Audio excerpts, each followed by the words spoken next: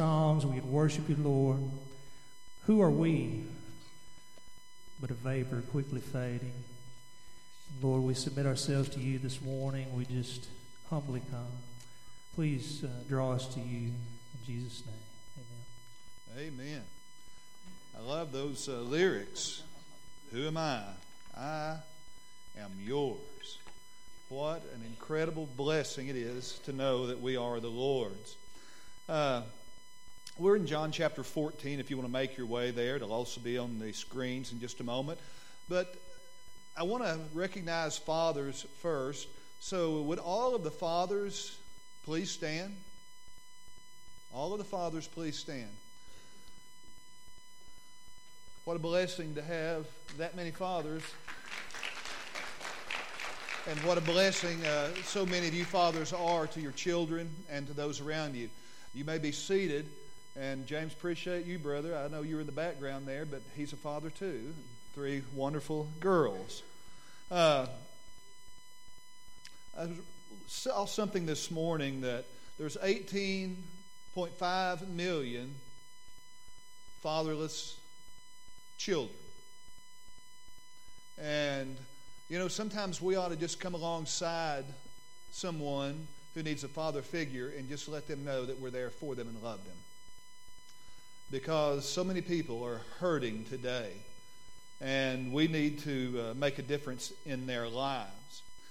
The text that I'm going to read in just a few moments is about heart trouble and God's cure for heart trouble, and that's John 14, 1 through 11. But before I get there, I want to just talk a little bit about Winston Churchill. I'm a big fan of Churchill and all that he did. I mean, an incredible man. He had a lot of problems, but he was still an incredible man. And he had a razor-sharp wit, and he also had this ongoing feud with Lady Astor.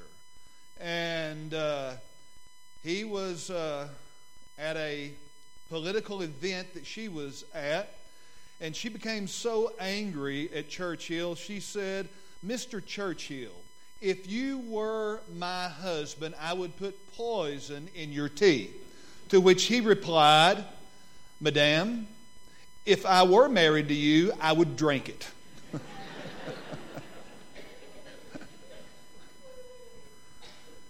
On another occasion, Lady Astor said, "Mr. Churchill, you are despicably drunk." He said, "You are correct, madam, and you are despicably ugly, but in the morning I will be sober."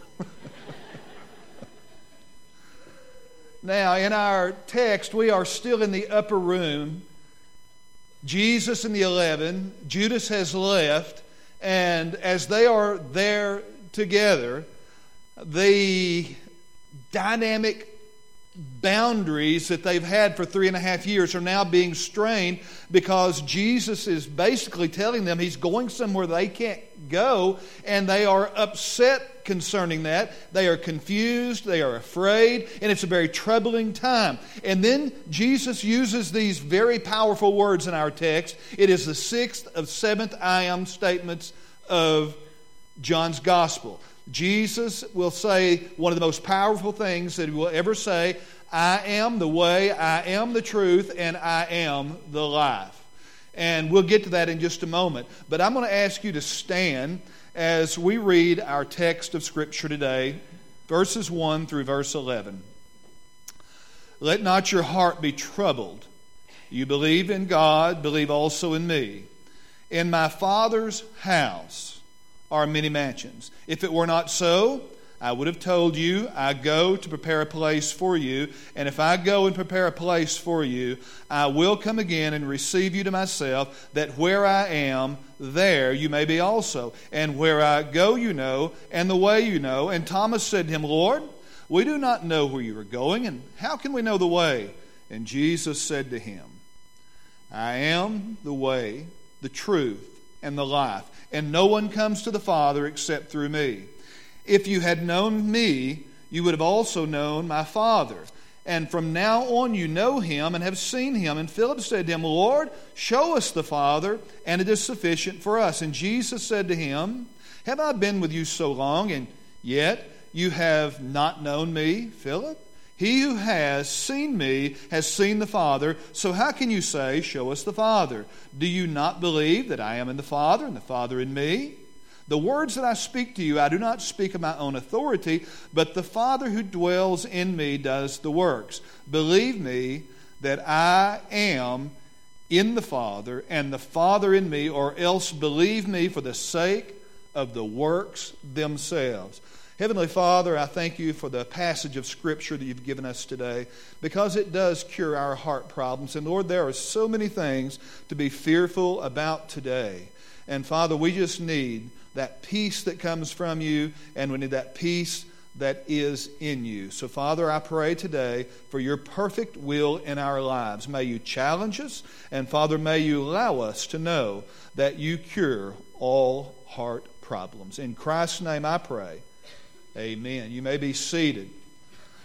The 11 disciples were totally stressed out at this point, because Jesus basically said, hey, I'm going somewhere you can't go. There's also someone that's betraying me. And now he's going to say, listen, I am going to leave very, very soon. So when you read all of that, the disciples in the upper room are now frantic, because for 3.5 years they have known the presence of Jesus, they had known the peace of Jesus, they had known the purpose of Jesus, and now basically they had not understood that he was going to have to go away and go back home to the Father and leave them to advance the gospel. So their stress level was incredibly high. And I'm guessing you could cut the tension with a knife.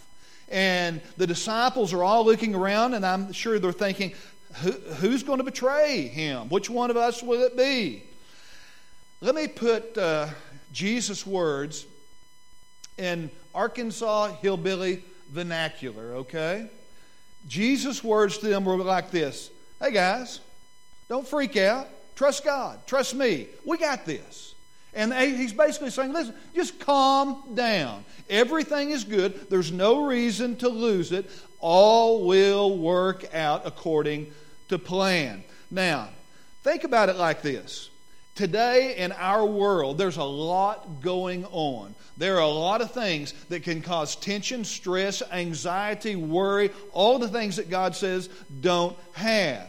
I mean, the economy, right?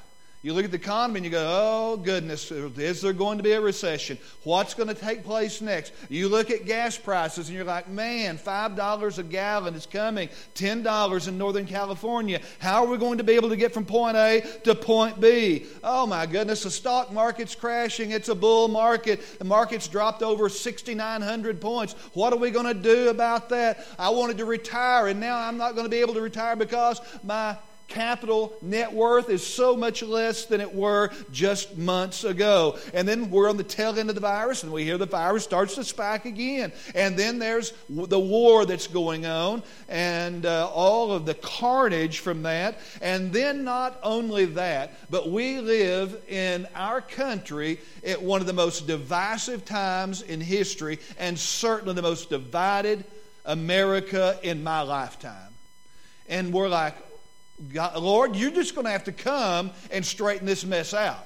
You're going to have to come again. And I don't know if there's one person that's keeping the hand of God from moving. There's that last person that will be saved, born in the family of God, and then God will say, you're out of here. You're gone.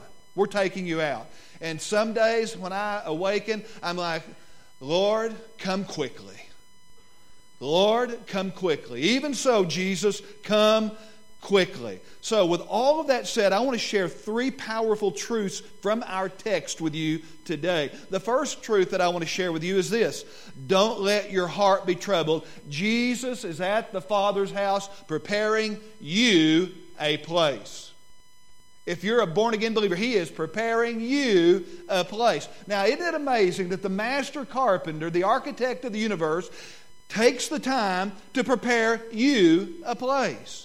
Isn't that an incredible thought, that our Savior is working on our home today. Over 2,000 years ago, Jesus rose from the dead after going to the cross, after being crucified, after being beaten, after being placed in the tomb, and 3 days later He arose, and He's alive forevermore. And at His resurrection, after that, He spent 40 days with His disciples at periodic times, convincing them of what was next and what they needed to do. And then He went to the top of the Mount of Olives, and then He begins to ascend out of sight in Acts chapter 1. And it's as though the disciples are looking their eyes out. In fact, the terminology in the Greek language is their eyes stood out on stems, trying to see the Lord as He was ascending back into heaven. And then the angels say, this same Jesus who goes into heaven will come in like manner. And that's what we're waiting on, is the return of Jesus. And what an exciting time that will be when the Lord returns for us. Well, you say, well, what's the Lord been doing all of that time? Is He just had a seat and resting, recouping from 30 years of life on earth and 3.5 years of ministry? No. He's preparing a place for you. He has been working, preparing a place for you. In fact, He said, in my Father's house there are many places. There are many mansions. And here's a great thing. 1 nanosecond after you die, as a believer, you'll be in the very presence of Almighty God. Isn't that incredible? I mean, it's just like that quick. And there we are in the Lord's presence. People ask me all the time, well, Brother John, will I know my loved ones in heaven? And I give a pretty typical response. My response is this: do you think you'll be less intelligent there than you are here? Absolutely not. You will know your loved ones in heaven. In fact, you'll know everyone in heaven. How will I know everybody in heaven, John? It's called intuitive knowledge that God will give us, and you'll know them as your closest friend on earth. It's going to be incredible how we will know others. We will know everyone in heaven, babies that died preborn and babies that died newborn. We will know them in the fullness of their vitality when we get to heaven there with them. We won't be angels when we get to heaven. We will have this resurrected body like the Lord's. We won't be beneath the angels. We will then be above the angels. They have longed to look into salvation and they can't understand it. But listen, you and I understand it because God took us from death to life. Amen? And what a beautiful thing that is, as He has come into our life and given us hope. And with this resurrected body, we won't be subject to age. Can I get an amen from that? Or disease, amen. Or wrinkles, amen. I mean, there's just so many things that God's going to cure us of, and we'll be there with Him forevermore. And we will know Him and we will worship Him perfectly. And then in verse number 2 of our text, in my Father's house are many mansions. That is the King James word, mansions. A better translation, because the word is monē, a better translation would be many places. Many places. It's not like each of us is going to say, well, that's my mansion on the hill over there. It's going to be more like this. We're going to be in, think of a massive hotel with no locks on the doors, because you won't need a lock. And we'll all be living as family, because we will all be family when we get to heaven. And it's going to be absolutely incredible the way that we're going to experience what Jesus has for us. It'll be like a massive estate, and it will all be ours. And we will be joint heirs with Christ. And what is His will be ours. And Paul uses a terminology of a building in 2 Corinthians chapter 5. He said, for we know, I love that. If our earthly house, this tent, is destroyed, guess what? We have a building from God, a house not made with hands, eternal in the heaven. For in this we groan, earnestly desiring to be clothed with a habitation which is from heaven. So guess what? God's going to make us brand new. Now, let me ask you, anybody here that's over 50? Raise your hand real quick. All right, put them down. Anybody here over 50, when you get out of the seat, getting up, you grunt? Raise your hand. We groan, don't we? And because our bodies just aren't what they used to be. I mean, we are dying. And in that process, it's slow and it's painful. You know, we used to talk a lot about heaven, but we don't talk as much about heaven as we used to. I mean, when you go back and you look at the early Christians, they long for heaven. I mean, they had a difficult time on planet Earth, and they long for heaven. They look forward to that. But we have it so good now, we don't talk about heaven. We don't think about heaven very often. But as you get older, I have noticed that I think more about heaven. I've noticed that I realize how wonderful that will be. And then what happens is people will say, you Christians, all you think about is pie in the sky by and by. No, that's not all we think about. I always think about we got steak on the plate while we wait. I mean, God's good. You know, it's not just in the future. It's right now that God's good, right? And we've been so incredibly blessed.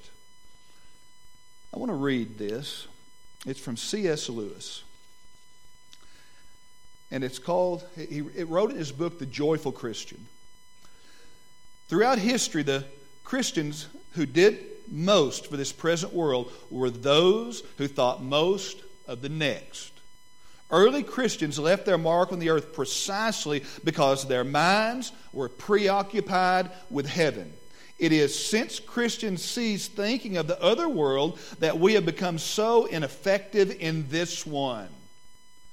Aim at heaven and you'll get the earth thrown in. Aim at the earth and you will miss both. Wow. Wise words from a brilliant mind. A pastor was on a flight. And the flight was just, I mean, it was just so bumpy. And as the pilot came on the intercom, he said, please put your backs of your chairs up and also put your seatbelts on. We are entering turbulence.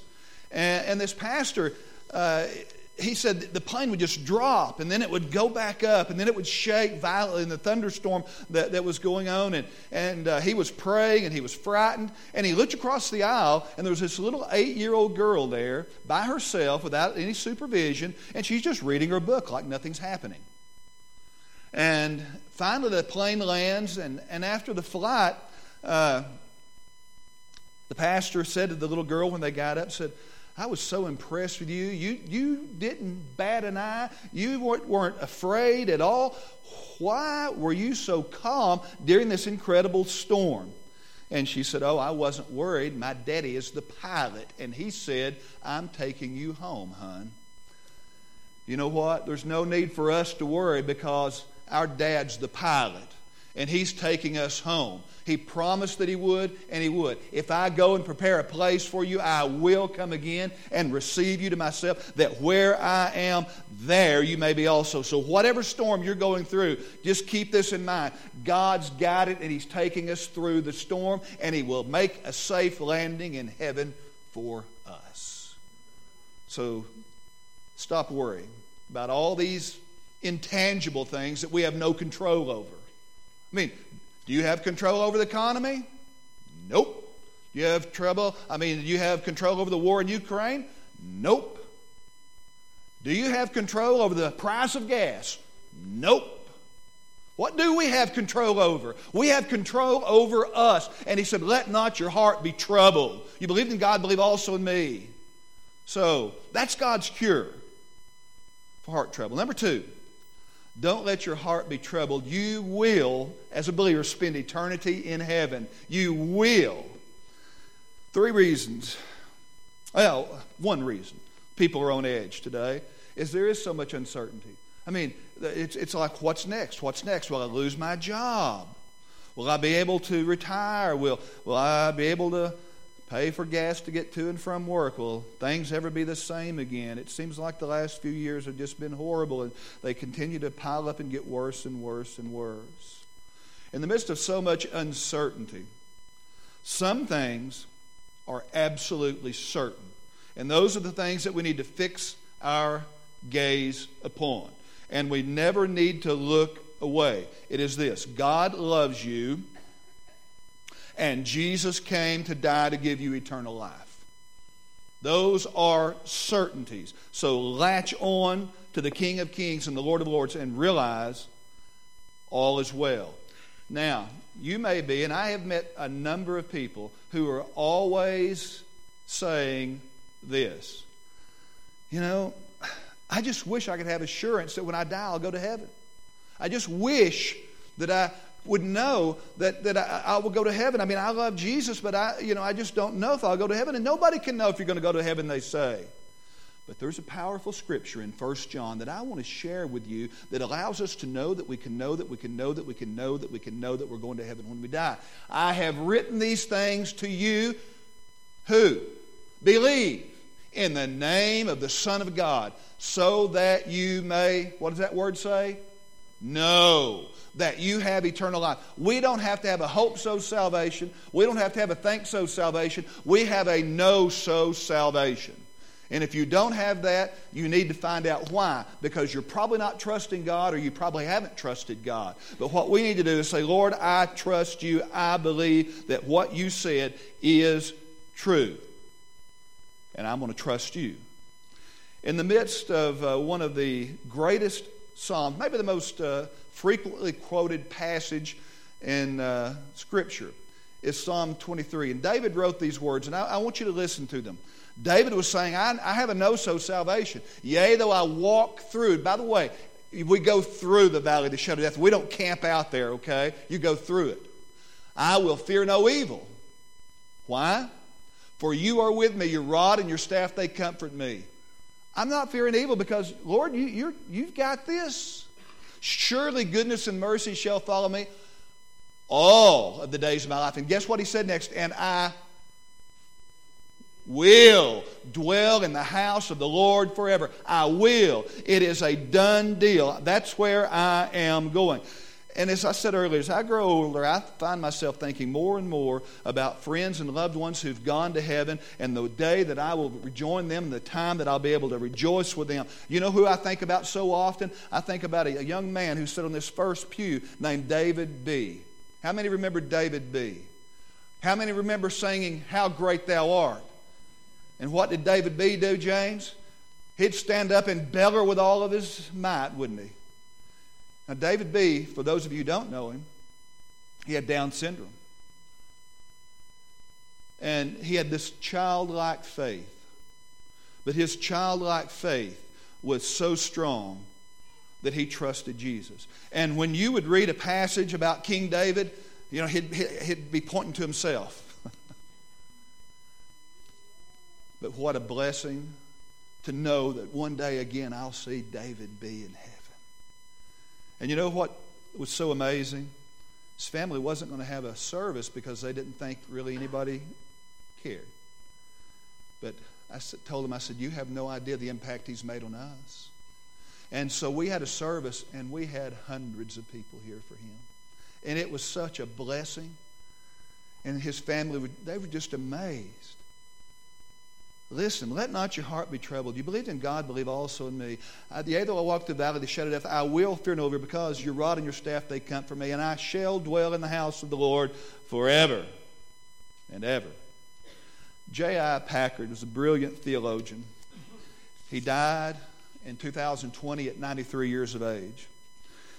He said this: as I get older, I find that I appreciate God and people and good and lovely things more and more intensely. So it is pure delight to think that this enjoyment will continue and increase in some form literally forever. In fact, Christians inherit the destiny which fairy tales envisioned in fancy. We live and live happily, and by God's endless mercy will live happily ever after.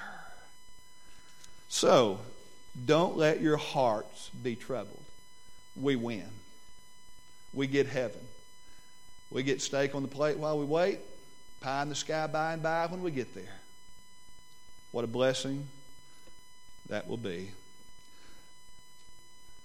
This father took his daughter to get a puppy.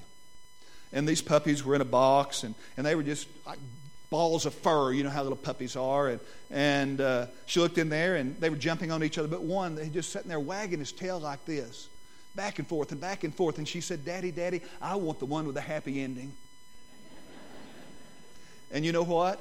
We get the one with the happy ending when we trust Christ. Amen. We get the happy ending. It's that fairy tale thing. Forever, and they lived happily forever. Third thing that I want to point out, and the last thing, don't let your heart be troubled. Jesus promised to be your only way to heaven. Verse 6. Jesus said, I am the way, the truth, and the life, and no one comes to the Father except He come through me. You say, well, that sounds pretty narrow, John. You sound pretty narrow. It's not me that said that. Jesus said that. Jesus said, I'm the only way. That's a sixth I am statement that we have in John's Gospel. And these declarations of I am, he was identifying himself as God, because we go back to Exodus chapter 3, and when Moses was going to go to Pharaoh, he said, well, listen, all those gods over in Egypt have names. What's your name? He said, I am. So when you get there, you just tell them I am sent you. And so now Jesus picks up on that, and the religious leaders who crucified Jesus, they knew what he was saying. He was claiming to be God, and they were having none of that. Now, in each of these I am statements, we have this conversation. In verse number 4, it says this, and where I go you know, and the way you know. And then Thomas pipes up and he said, hey, Lord, we do not know where you're going, and how can we know the way? And then Jesus uttered these incredibly powerful words. I am the way, the truth, and the life, and no one comes to the Father except He come through me. You know Billy Graham, always a huge fan of Billy Graham. He preached to over, 210 million people, face to face. Face to face, 210, and millions more on the television screen. And by the way, you can still catch his sermons on television periodically. You can find them in a lot of different places. But you know what he had behind, if we had a different shot of this, you know what he had right behind him? Anytime he'd go to a place with different language, he had John 14:6. I am the way, the truth, and the life. That's what he had. And that's a concise statement that every group of people could understand. Now,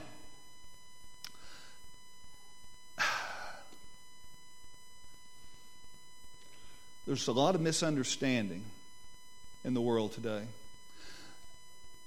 That some way, someday, everyone's going to get to the God. That's not true. In Matthew's Gospel, in chapter 7, verse 13 and 14, Jesus said, enter by the narrow gate. For wide is the gate and broad is the way that leads to destruction, and there are many who go in by it. Because narrow is the gate and difficult is the way which leads to life, and there are few who find it. And you know, that's really a sad statement, isn't it? Because I want everybody to go to heaven. Don't you?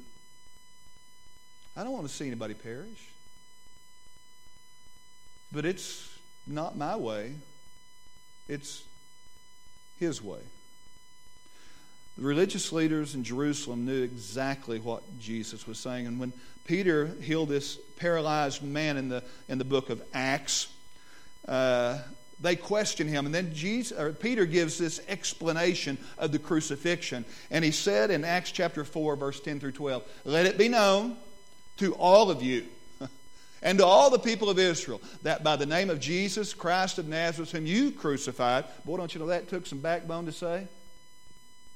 Whom God raised from the dead, by Him this man is standing here before you today, healthy, and this Jesus is a stone rejected by you builders, which has become the cornerstone. And then he added this, there is salvation in no one else, for there is no other name under heaven given to people by which we must be saved.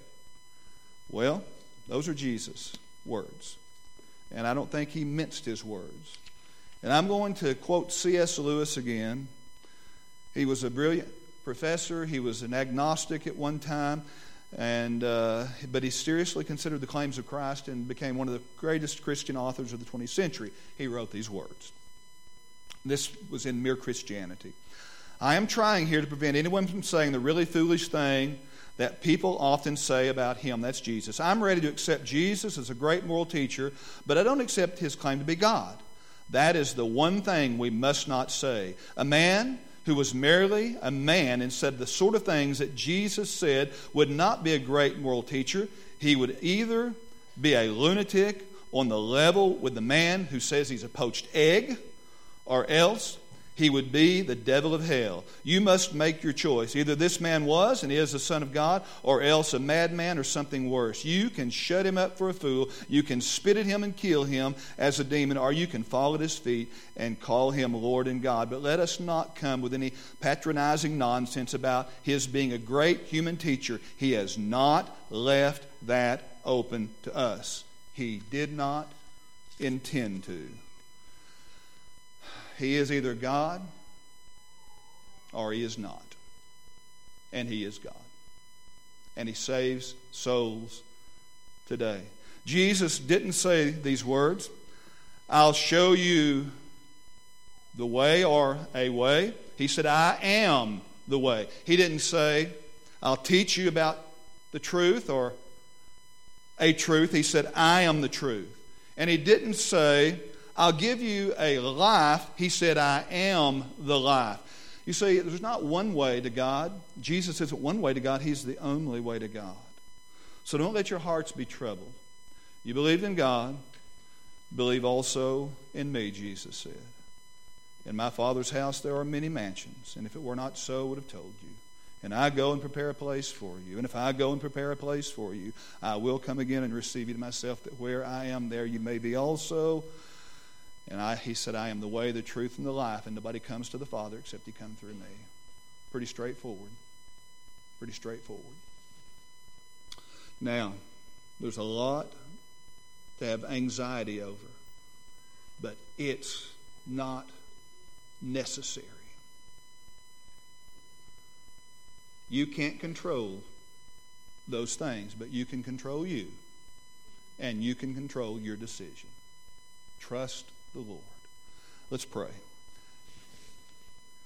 Heavenly Father, I pray for your perfect will, and I pray, Father, as people have questioned or doubted, or they have come to the place where they're unsure if they have salvation, even though they say they love the Lord, but yet don't have that peace. Father, I just pray that you'd give that peace today, because truly that's the important aspect of salvation, is that we trust you. And Lord, we understand that you do all things well. So my prayer today is that every single person within the hearing of my voice in this building or on Facebook or our web page or wherever they're listening, Lord, they would have peace.